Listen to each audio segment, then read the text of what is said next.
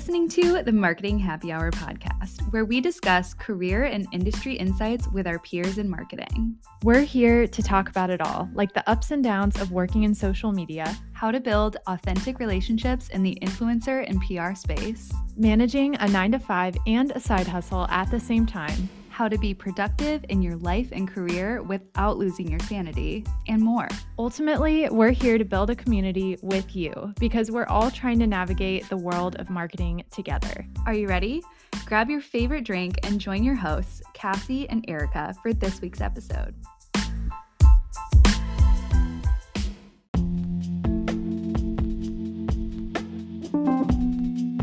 This week, Amy Gaston joins us. Amy is a dynamic, vision-driven leader passionate about creating best-in-class brand experiences. After a 4-year stint with Magnolia, that's right, the Magnolia, like Chip and Joanna Gaines' Magnolia, Amy is taking a personal sabbatical to refresh and plan for her next career move.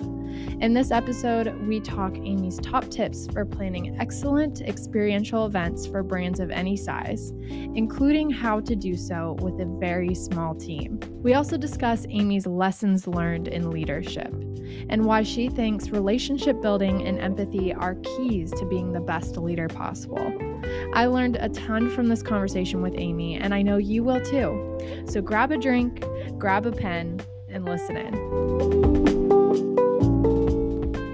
Hey, Amy, how are you? I'm well. How are you today? Also doing really well. Before we get started, I do have an important question for you that we ask all of our guests, and that is, what is in your glass this afternoon? I think it's morning where you said you are in Waco. So what's in your glass, or what's typically in your glass around happy hour time? Yeah, it is for sure morning time. So I've just got water right now, but typically, and all my people will know this, I love a good vodka soda, just yes, 2 lemons. classic. Really clean, simple, easy, just classic. Yes. I love that. I love that. Well, you might actually like this. It's a yuzu seltzer by the brand Something and Nothing. That would probably make a really good mixer for a vodka. Okay, vodka I will write that down. Yeah, that absolutely. Delicious. Yeah, it actually is really good. I need to take a sip.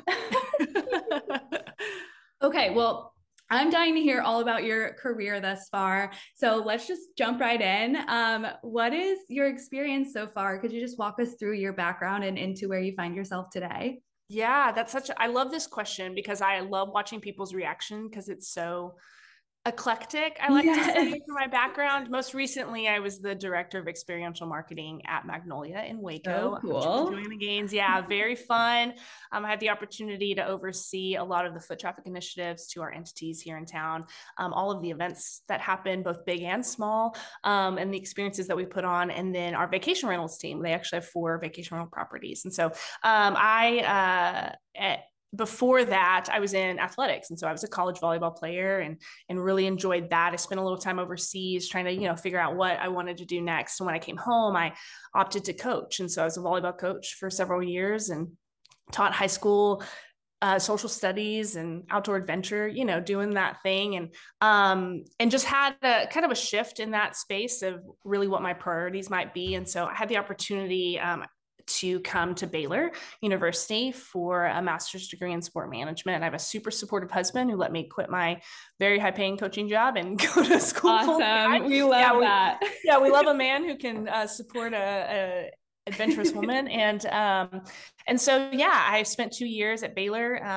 Being a full-time student, I had the opportunity to intern in the athletic department where I got to see a lot of kind of their external teams. So a lot of athletic marketing, game day promotions, had the chance to go to China with the dance team, which was really fun just as a sponsor. And so really got to do that and thought, okay, I want to be an athletic director. I think, being a college athlete and having that experience was so fundamental to who I became, and paid for school and lots of things that were really important. And I thought, man, if I could protect that for the athlete like me as that college world changes, I want to be a part of that. And so I ended up going to the University of North Texas in Denton, Go Mean Green, and working their marketing department for the athletic department, and really loved it and was there and oversaw game day promotions and experiences, student tailgating, just a different way to kind of engage in a campus that really wasn't athletically minded. Their student population is a majority minority campus. So you get a lot of international students who, American football is not their shtick, you know? So we had to Sure. find ways to engage them and try to bring them into that fold, and had a lot of success. And then after about not very long, not even quite a year, had the opportunity to come to Magnolia. A gentleman that I had previously worked for at Baylor became the president of Magnolia, and he called and said, "I have a job for you." And I was like, "That is so weird. What would I do?" And at a place like that, you sell candles. I just had like this much knowledge of like Sure. what that company did at the time. Had seen like maybe a couple of episodes of Fixer Upper, but was not by any means like a brand fan. And he called me, and I actually began as an executive assistant to Joanna Gaines. And so really had an opportunity to learn about the brand kind of firsthand and really see that. And then after about 3 or 4 months in that role, the position I ended in was created. And so I had an opportunity to really grow that and really develop.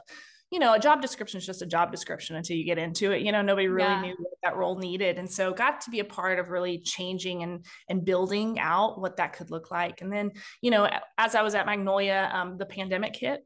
And I have a fun story we'll talk about later about what that looked like on March 13th and, oh my goodness. And where that was. But, having to rebuild a team after furloughing and people leaving was quite an experience. And I was so fortunate to be able to learn alongside really some of the most creative people I've ever met and some of the most talented individuals. And I will forever hold dear the 4 years I spent there. So yeah. And so now I'm on what I'm calling a personal sabbatical. I've just been working out. I've taken up tennis. I've done some amazing things. And so, yeah, it's trying to figure out what's next for me, but it's been quite a journey. What are your thoughts on pickleball? Is that big in yeah, Waco? it's very big. They actually I play at the Waco Regional Tennis Center, and they actually converted several of their courts to pickleball courts because they had such a big surge of it. And honestly, my knees are wishing I had played pickleball instead of tennis. But I bet. Oh my gosh. Yeah. I'm trying to get into pickleball. Like my parents live in a 55 plus neighborhood, and I'll go and visit them and we'll play pickleball. And it's like the funniest thing. They get so competitive. It's hilarious. Yeah, they don't so mess funny. around. They love it. They're very serious. And it's getting also like really popular among like millennial and Gen Z and everything, which is like wild to think about. People are actually, getting out of their houses and getting off their phones. Imagine that. Who knew it could be so great? I love it. Okay, well, enough about pickleball. Your story is awesome, and it really speaks to like the power of connection. Like your random connection became the president of Magnolia and kind of brought you alongside, and you got the chance to kind of grow there and see the company grow and grow into your specific role. So I'd love to just hear a little bit more about that. In our guest intake forum, you did note that your team took great care at Magnolia to ensure that every guest felt that the experiences you created were, just for them. Could you share a few practices that your team put in place to ensure that incredible guest experience?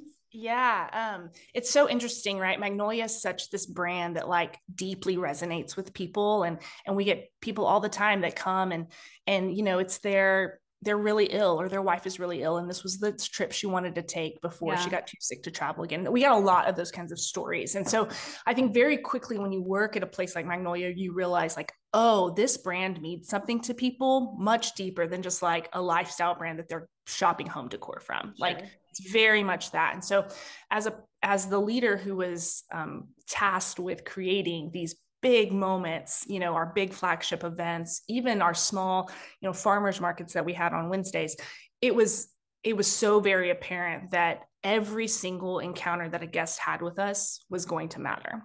And so we really drilled that into the team that said, because that experience matters so greatly, every single detail matters. No detail is too small. It matters the weight of the paper. It matters the kind of print that we're using. It matters the type of flower that we're setting on the table. It matters how long they wait in line. It matters the size of the signage. And I had just never really understood that impact until I came to a brand like Magnolia, where things like that, it seems silly, right? I talk to other brands now or other small businesses, and they're like, Amy, it doesn't actually matter that I serve with a paper napkin. And I want to be like, yeah, it actually does. Yeah. Because subconsciously, right? When you experience something that's just a little off, whether you know it or not, your brain is creating an opinion about that brand and that experience. And so we took really great care to think about, it matters what color shade of yellow that is. It actually matters. And a lot of that comes from Jo and her leadership and the way she's kind of built the brand. And I think it's just made me acutely aware that if we're going to ask people to spend the kind of money they do to come to Waco, Texas, it's not an easy place to get to all the time. Yeah. I'm going to ask them to spend, to buy a ticket to a concert of ours or to come and shop our small vendors, then we recognize that that's an investment. And if they're going to make that investment in us, we want to turn around and make that investment in their experience. That is so awesome. And I think that's so apparent in the brand. Like you said, like you mentioned, every little detail, you can just feel it. Like you even said that the weight of the paper. I remember going to Magnolia back when I was talking to you about this before, back when there wasn't even half of the stuff that there is now there, which I need to go back. But, and I just remember it being this experience that I never got anywhere else because no corners were cut. Nothing was, I don't even know how to describe it. It just, everything was such a well-rounded experience that it just felt different and set apart than any other experience I'd had at a place like that. So, and other brands do that too, whether it's like a theme park where everything is themed the same way or whatever.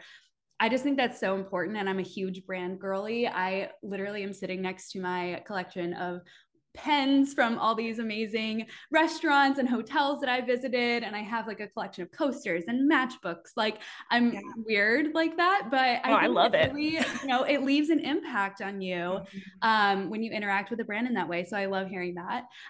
What have been some of your favorite events and experience that you've been able to manage? I know there's like Celebration and Spring at the Silos. Yeah. Johnny Swim is like part of whatever is going on there, which I love them. I've been a fan since day one. So let us in on what have your favorite ones been. Yeah, gosh, there are really so many, and Abner and Amanda are great people. They really are. If you've never met them, they're a hoot and a half, and just personalities. But yeah, I have so many. But I think for me, Spring at the Silos 2022 was probably this culmination. I mentioned earlier that COVID hit every brand the way it was, but we were standing, no joke, March 13th, 2020, standing on a street corner. We had just moved in 70 vendors into tents. Oh my gosh. Yeah. And my phone at that time, and I got an ESPN notification that the referees had pulled teams off the Big 12 basketball championship.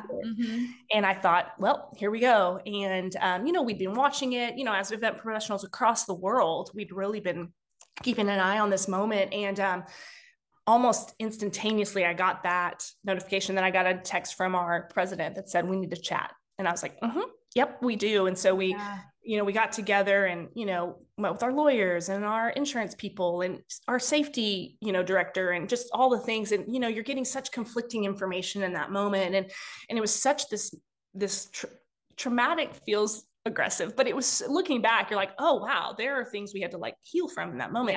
But we had to make the very difficult decision to send those vendors home. I had artists from Nashville coming. I literally met the production company in the gravel lot, waving my arm saying, you cannot unload, do not unload. Oh my gosh. Calling artists not to get on their tour buses. We were starting the next day and having to look at 200 plus individuals with these 70 vendors and tell them, I'm so sorry, but you can't open tomorrow. Was hard. And then the next morning, my team, it's a $500,000 event and you're, watching it come down 24 hours after you put it up. And knowing that the world was going to be different after that. And we didn't know what that meant or, what that was. And so fast forward now, sorry, I want to give that a little backstory, but fast forward now to 2022, Spring at the Silos. And really we had a celebration in 2021, but it was smaller scale, no concerts. And so 2022 really felt like this like reawakening of events at Magnolia.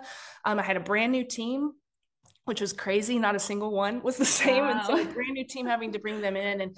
And that event itself is, if you've never attended, you've got vendors on the streets, you've got food vendors, you've got fun things happening on the grounds, you've got specialty menu items, just all this stuff. It's really this fun moment where Texas comes to bloom. There's tulips everywhere and it's so, beautiful. And I looked around and not only were we doing Spring of the Styles, which in and of itself is a lot, we also hosted all 100 plus network talent. So it was really right after the network had launched. It's the first time all the talent had been together in Waco ever. Oh, wow. So we brought every single talent member and executives and all the things to this place where not only did we host them, we did a private dinner and tours and just really welcomed them into the Magnolia family. But we also hosted network panels throughout the day on property for guests. You know, we had questions pre-selected, so people got to hear and really learn, because, you know, up until that point, Chip and Jo were like the face of Magnolia, and still are for sure. But now you have this whole network, this 24 hours a day network with people that people are like, who is that? Who is that? Who is that? So it's this moment for us to integrate that part of the Magnolia family into a very tangible experience and moment. And then not only that, but Drew Barrymore came to see us. Oh my goodness. Saturday morning with us and filmed to tape.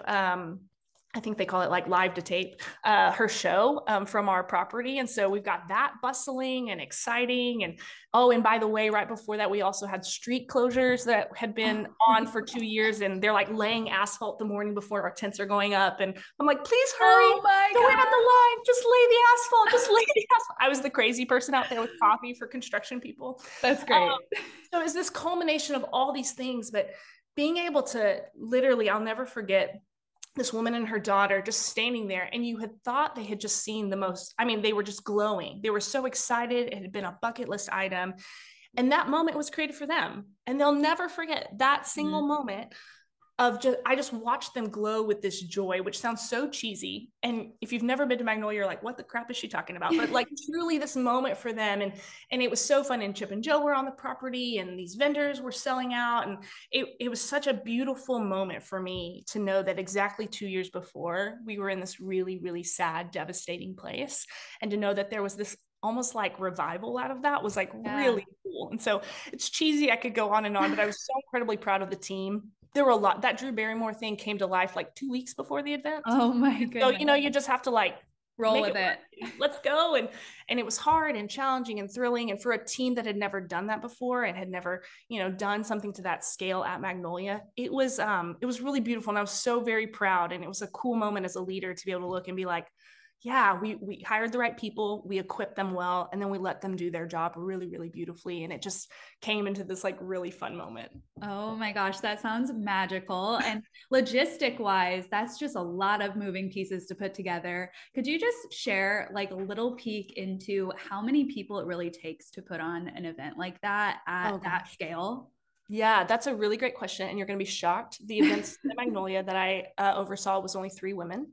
Oh my goodness. Yes. Now, I will say, yeah, we had incredible cross-functional partners. We have great, you know, the events team sits underneath the marketing umbrella at Magnolia. And then in that, we sit under the brand team alongside the creative team. So really, it's like, you know, everyone really making it work. But logistically, I mean, it's months of planning with 3 women doing that and really making that work.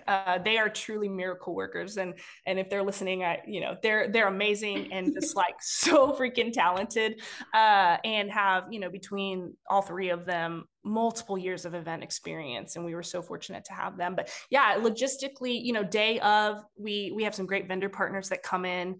Our tent vendor has been doing tents for us since I think events started at Magnolia, and they just know where they go and what we want, and we want it done. And they're such great partners. And then, you know, cross-functionally in terms of the business units, all of their people are prepared. They're ready for the crowds. They prep them. They understand. They do a ton of baking ahead of time and prepping ahead of time. And so we were really fortunate to be in a place where, you know, our cross-functional partners understood the importance of what was happening. And if the events team comes to you on event, we can ask for something, it's probably needed. So nobody's arguing and it's just happening. So no questions. No questions asked. Just get it done. Oh my gosh. I love that. That is so, it's actually like not surprising, although it should be surprising to everyone, but to me, it's not surprising that only 3 incredible women are on that team. Like that's the way it is for a majority of these very large companies that you would never think. So I love that you said that. And hopefully they all got to take a wonderful vacation after those huge events. We do try. That event actually happened only 5 weeks before the marathon. So then 5 weeks later, they threw a full marathon with a half and a 5K. Oh my gosh, how? I don't even know. Yeah. They're amazing superhero women. That's incredible. I am a huge experiential event girly. I dabble in it a little bit even prior to my experience at my most recent position, but I did a lot of it at my most recent two positions and just love it. I'm a huge, during fashion week, if there's brand events, activations, all that stuff, I encourage all my clients to do brand activations.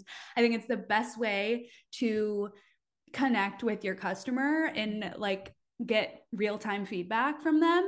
Yep. So we've yet to have an experiential expert on the show, which I'm thrilled that you're here. Could you just share 3 top tips for experiential marketers or hopeful experiential marketing enthusiasts out there who might be listening? Yeah, thanks for that question. And thanks again for having me. I'm so very honored. I think as I was thinking about this question, my brain can go so many different ways because there's so many components to experiential marketing and it can mean a lot of different things to a lot of different brands. But as I really thought about, okay, what would I say? I think number one is really understand who your audience is. And what is she coming to you? We say she at Magnolia a lot. So Yeah. I say she. What are they coming to you for to solve? Right? Because everyone's coming to a brand because they have a problem of some sort and they need it solved. And so it's really important to understand that piece of it and do your research. Look around. Who's shopping your brand? Who is that? You can have studies done on your demographics and all the things, but if you'll just go stand in your store or wherever your brand exists and look and talk to people, they will tell you what they're looking for. I was always amazed at Magnolia how very forthcoming our guests were with their opinions and thoughts. And we're very grateful. I don't know if they just felt very, very safe, but you can walk on our property and ask, and they're going to tell you. And it was so enlightening. And so number one is understand who the guest is and what she's trying to solve, because then and only then can you actually create something that matters to her. Yeah. Because that's really what it's about. It has to matter to her. I think the second thing would be to identify what is your brand's goal in that moment. Is it revenue generating, which some experiences are, it's very much revenue generating, or is it to build brand affinity? Because while both of those are great goals, they can often come into conflict when it comes to budget, selection, timing, what it is you actually do. And so if you can get your leadership to really identify that, that is going to help everyone create an experience that's actually worth the financial investment and the human investment that it takes, right? I think there's that saying that says you can't have something fast, cheap, and good. Yeah. And I think that's the thing is you've really got to understand what it is the priority is for the brand. And then from that, coupled with what it is she is trying to solve for, you can create something that's really beautiful for you. And then the third one seems so silly, but to your point, attend a lot of events and experiences, and not just attend it, but really be mindful of what it is that you really love about it. And not oh, it was so fun. No, what is it that made you do that? And try to tap into even your subconscious. What was something you felt, smelled, touched, saw that made you love that moment and created this impactful piece in you? And I think, be more than just a flat consumer, but be a conscientious consumer of that experience, and then take note of that and say, is this something that we can replicate in our own brand? Is this something that mattered? Or how can we take what this is and then make it for our brand, because not every, loud, great music is not for every brand, Right. Magnolia is not a loud music kind of place. And so that's not what we do. And so, the music has to be at a certain level and the lighting is a certain temperature. And so, and every brand will have that. But you'll only understand what's out there and available for your brand to use if you go out and experience it yourself. Yep. Couldn't agree more. Don't even have a follow-up because 100%. Let's shift gears for a moment and just talk about thoughtful leadership. What do you think makes for a thoughtful leader? Oh gosh, this is such a good question. And I think it has two sides of a coin. I think on one side, a thoughtful leader is empathetic and very self-aware. I want to be aware of my own biases, both conscientious and unconscientious, of just what is it that's going to add or detract from this moment that I'm going to have with this individual that I lead. And I want to create extreme empathy. I think we live in a world where people have experienced things that 50 years ago they didn't experience, right? We've come through a pandemic, economic downturn, racial insensitivity. There's just so many things right now that are happening in the world. And I think that the moment we lose sight of empathy, it doesn't actually matter where you're leading or what you're saying. People shut down. It's just how it is. So I think that's one side of the coin. And I think the other side of the coin of that is decisiveness and collaboration, and the balance between those two things. I'm a very collaborative individual. I want to hear, I want to understand, because I want to surround myself with people that know things I don't know. That's how I hire. I want to hire experts in places that I am not an expert, because we make a team, right? Yeah. So that collaboration is so important. But at the end of the day, a decision has to be made.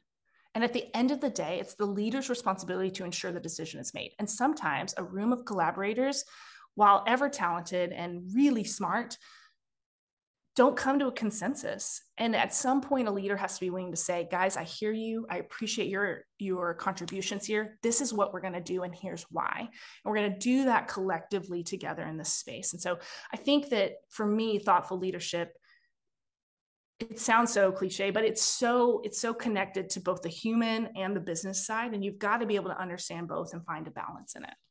That's incredible. And I'm thinking about some leaders that I've had in the past that I'm like, I need to send this to them. They need to like hear this on thoughtful leadership, because it's so true. I think no one really teaches that. I think it's just, you're thrown into a leadership position and you're kind of just like, okay, well, it's so fast paced and I just have to be the leader here. So I'm just going to be, either bossy or inconsiderate or whatever it is, not really a team player, like whatever it is. I think it's not taught. And so I'm like, I need to send this out to a bunch of people. No, I think what you said though is about people not being taught this. I think it's so important. I have come across in both sport at Magnolia and coaching where I see people, and I think I was this person in some category, in my youth. I just didn't know it better. And then I'm thrust into this leadership position, and I have no tools other than, a leader must win, or a leader must produce. And so that's what I'm going to do. And we're not actually equipping leaders early on. We promote people into management positions or leaders, director positions with no actual guidebook on how to do that. Yeah. Also because you're running so fast as a company, you're just like, go, go, go, go, go. We've got to fill this spot. But if we could take a time, and I know this is for some just wishful thinking, but if you could take a moment and say, this is how people lead in our company, this is what matters to us, gosh, I think exponentially you would see far less turnover for both the management and the people under that management, right? Yep. And I can think of a specific person who is so crazy talented, and truly, and if they had just been shaped a little bit and mentored a bit in that moment, the headaches that I watched their team go through over the years that I was in that space with her would have been tenfold less than what they experienced. It's just absolutely. Yeah. And I think even just taking those little moments to instill that thoughtful leadership into somebody who's growing into a position of leadership will, like you said, reduce turnover, increase the longevity of just morale, the team, the good work that you're putting out. I mean, you can't put out good work if the employees don't feel like they're valued and their leadership cares about them. So anyway, what are some examples that you can share of practicing thoughtful leadership that either you've seen or you've done individually? Yeah. This is another great, gosh, you're just firing all these great questions at me today. I think for me, coming from the athletic world as a woman, a lot of times empathy and kindness can be seen as a weakness, which isn't everywhere, but for sure can exist in a very alpha male dominated industry that I love very much, but just is. And so when I came to a place like Magnolia, where it is the opposite, it's very relational, very about who are you? We start meetings by asking, hey, how was your grandma? And I'm like, let's go. I got 45 minutes for this meeting. I had to learn very quickly that the empathy side of my leadership was lacking. And I was actually missing the opportunity to care for my people in a way that would then selfishly get out of them what I needed production wise. And so for me, it became this moment where I was taking time to invite people to coffee for 15 minutes, 20 minutes in my office and say, tell me your story. Who are you? And then I began to build time into my meetings. If I knew the meeting was going to be 30 minutes, I would make it 45, because I knew that on the front end, we were going to have some chit chat. And slowly as I was there for 4 years. And I think slowly as I began practicing some of that, I wasn't perfect all the time. And there were certainly meetings I walked in and guys, we don't have time. We just got to go. But I began to build some capital and some collateral, with emotional collateral with people, so that I could then, in moments that were hard or moments where I had to go deliver a change order that wasn't going to be fun, they knew that at the end of the day, I cared about them, and that whatever happened at the end of this, we were still friends, and I cared about them as a human. And so that for me was really practical, of like finding space to connect with people. And granted, I think Magnolia at times is an extreme of that emotional connection. I don't think you got to go out and be best friends and know about their grandmas at all the companies that you work at, but understand the culture of the company you work in, and then practically find ways to create connection that are outside of you asking them to do something for you. Yeah. You know, that's so good. So good. I'm like, I can see a list in my mind of people I should send this to, not in a like, you're bad, listen to this way, but like, oh gosh, open your heart to understand that work is more than getting the product out, or more than that actually leads into our next question, because on our intake form, you wrote that winning is far more than just the result on a KPI, which is exactly what I was referring to. Can you elaborate a little bit on that and like chat through it a little bit? Yeah, I think I referenced this a little bit a second ago, but coming from the athletic world, and I was an athlete, winning is what matters. The W's, when I was a coach, my 3 goals were to graduate kids, make sure they were passing classes, and win games. That was what I was charged with. And if I didn't do those 3 things, especially the winning of games, I didn't have a job. Like it's just what it is. And so it can be really easy as leaders to think that's the end goal, I've got to do it. And as a company that's revenue generating, like a Magnolia, we have KPIs and goals we need to meet in order for the doors to stay open. You know, there are practicalities to that. But what I really began to realize, again, with a lot of my time in Magnolia and just, I think maturing and encountering people, is that winning ultimately is about caring for people. And if a person, for me, winning as a leader is if the people who I manage ultimately surpass me, can go on and start their own teams, go on to the next business opportunity, and they can thrive there, then I've done my job, and that's winning. I think I see this with the kids that I coached. I've been to more weddings and baby showers and graduation parties than I can count. And that's winning. It doesn't actually matter whether we won a state championship or not. Those are nice things to have. And I have a couple. Those are fun things. But ultimately, it's like, have I created a space in my teams that I lead where people felt empowered to thrive and surpass? And if we can do that, that's winning, because all the other stuff will take care of itself. And it sounds so cliche with all these movements of like, how are we caring for our people? But that's real. That is like a real thing. And when people don't feel like they are cared for, people don't feel like they know where they're going and what the goals of the company are, they don't feel like they're a part of that, they don't feel like they're a part of the change, you lose them very quickly. And what's sad is that the people who need that the most are the most talented people, oftentimes the most talented people in your company. And we have a tendency to be like, well, you're talented, you figure it out, go. And they're the people that actually need to be nurtured, because there's something innately in them. And I'm one of these people innately in me. I need to know that I'm bringing value, because I feel like I'm bringing myself to you and I'm offering you the very best of who I am. But if you're not reciprocating by telling me that I'm valuable, and I'm not saying just in words, but are we paying people enough? Are we creating space for them to thrive? Are we giving them credit? Are you a leader taking all your team's ideas and going and telling upper management these things while never bringing up the names of the people under you? Because that's not okay. Like, those are the things to me that if we can do those things well, all the KPIs take care of themselves, and then ultimately we'll all win. 100%. Once again, no follow-ups. I love that. So wow, good. Okay. So good. Okay, let's just talk quickly about what you're currently working on, or what roles you're currently looking to take on. I know you're on this self-imposed sabbatical, whatever you're calling it. What's the dream? Yeah, that's such an interesting question. And I think a little challenging to answer, because I never envisioned being where I am. I think, the doors have opened and connections have opened for me to be here.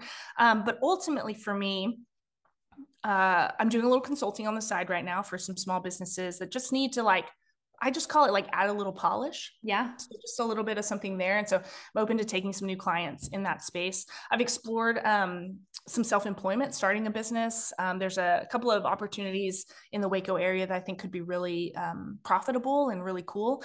But I think in terms of like brands, for me, female empowerment has been such an important part of my journey. I've had the opportunity to mentor countless young women, and right now I'm mentoring a couple of high school kids, and it's just such an incredibly personal thing for me to watch and ensure that women are growing. I have an 11-year-old niece, and she's in theater and this stuff and all these kind of non-traditional things, but also like volleyball and cheerleading and stuff. And it's never been more important to me than to really remember that as an older generation, each generation is responsible for the upcoming generation. And I take that very seriously. So for me, I'd love to be a part of a brand who sees the value in that, and not necessarily a brand that only serves women. Like I'm not looking for that, but a brand who values that and sees that and understands that the female mind works differently for a reason. And there is great value to that, and that there can be a partnership in the people that work in a space together. And so I love athletic brands, you know, I mean, I think Nike would be a dream. Lulu would be a dream, you know, just, I think brands that want to bring to life for their guests, like really understand that it's a lifestyle, and what shoe I wear is a lifestyle decision. Like, I think that's really intriguing. I'm just open, which sounds so weird. I love it. I love it. I think that's so important too. I think you don't have to have everything planned. And I think it's okay to embrace that. And I think it's okay to embrace where you are, because you're never going to be there again.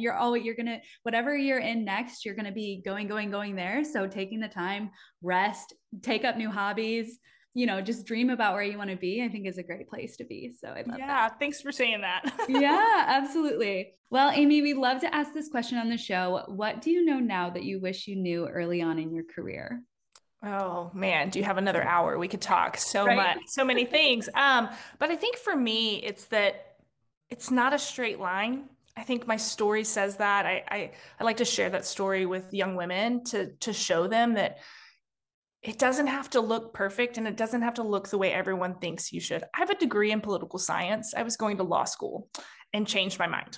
And so, and that's okay. And I think that for me, if I could not have dreamed up 10 years ago the experiences that I've had. And even if I had tried to, it wouldn't be nearly as good as it has been. And it's been hard, and there have been really tough things, but really joyful things that I think have made me incredibly ready for the next step. And I think for me, you know, what legacy I leave is going to be so vitally important. I want it to be vitally important. I want it to be something that can be looked back on and people say, she made an impact on my life, and she brought about change. And so to do that, it's kind of squiggly, you know, and I tell a lot of young people, don't be afraid to say yes, because you can always change your mind. You know, walk through the door, because you can turn around and walk out if you need to, if it's like, oh, this is too scary. And so, for me, I would say it's not a straight line. And that's actually the most beautiful part of it. Oh my gosh. I love that. I think so many younger professionals need to hear that too.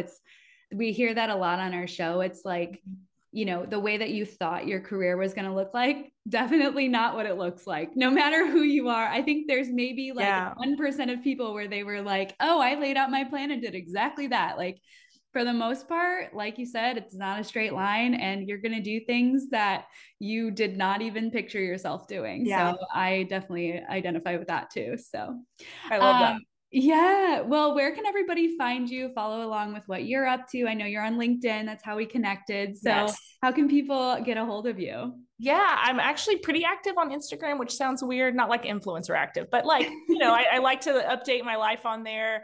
And I'm a passive Twitter follower, but if you wanted to reach out via message, but LinkedIn is a great way. I think it helps to just keep those professional lines of communication open for folks. But Instagram, I think my profile is public, so feel free to follow along, shoot me a DM. But yeah, those are the places. What's your handle on Instagram? Oh, I think it's just Amy Gaston. Okay, awesome. We'll put everything. Okay, yeah. Let me double check and I can get back to you on that. But yeah. Yeah, awesome.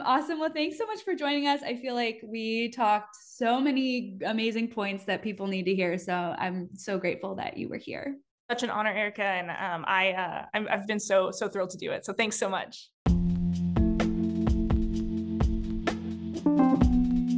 Thanks again to Amy for joining us this week. We'd love to hear what you learned during this week's episode. Connect with Erica and I on LinkedIn and shoot us a message to let us know what you took away. The links to our profiles are in the show notes below. We're so grateful you listened in to this episode of Marketing Happy Hour. We'll see you next week as we do it all over again. See you soon.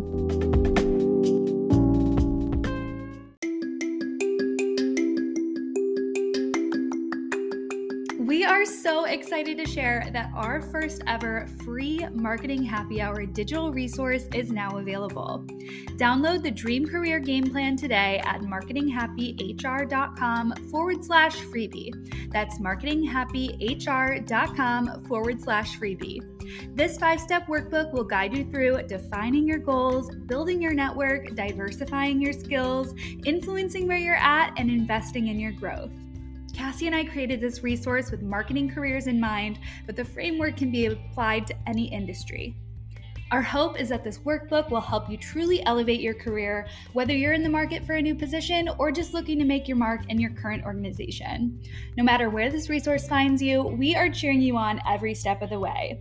So go check it out at marketinghappyhr.com/freebie to download and make your career dreams come true.